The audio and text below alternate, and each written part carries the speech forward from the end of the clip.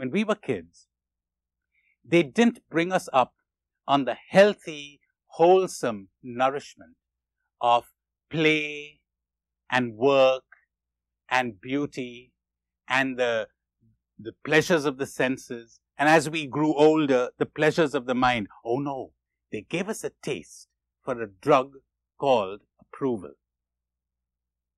A drug called making it to the top, achieving, affirmation, triumph, victory. They gave us power, reputation, fame, prestige.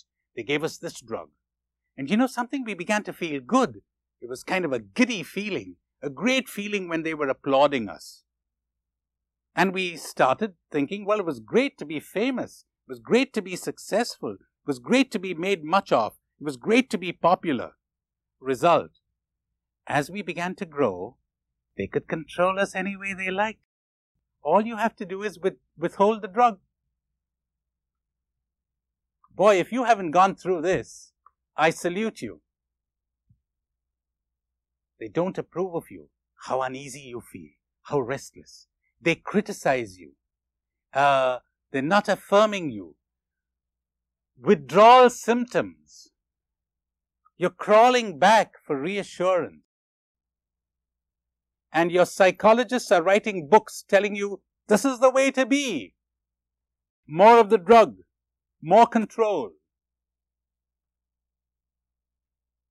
You know, as a result of doing this, you've lost your ability to love. Because when you need someone, you cannot love that person. Do you know why? Because you can't see that person anymore. When a politician needs votes, he stops seeing people. When a business woman or a businessman becomes crazy over money, they stop seeing people. When I want something out of you, I'm not seeing you. I want to get something out of you. And you know, my dears, it's so bad that 24 hours of the day, consciously or unconsciously, we want something from the people around us. We want their approval. We dread their disapproval. We're scared they'll reject us. We're scared that what they think of us. How could you love people like this when you're so dependent on them emotionally? Oh, we got to depend on one another. They'll tell you grandly, of course we've got to depend on one another. That's how society is built up. We share the labor, we share our charism. That's marvelous. I have nothing against that kind of dependence. The evil is to depend on another for your happiness. To depend on another for learning, for cooperation in the work. That's wonderful. For food, that's fine, that's fine. To depend on another for your happiness. That's the evil. Now you cannot love.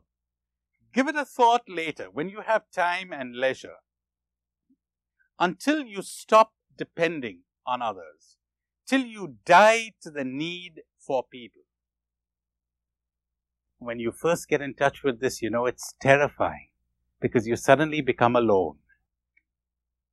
Not lonely. Alone. It's a strange feeling. You suddenly understand what you've been all along. But you never saw it. And you suddenly realize how lovely it is to be alone. Not to need others emotionally. And for the first time you understand that you can love people. You don't need to bribe them. You don't need to manipulate them, to impress them. You don't need to placate them. At last you can love. And for the first time in your life, you are incapable of loneliness.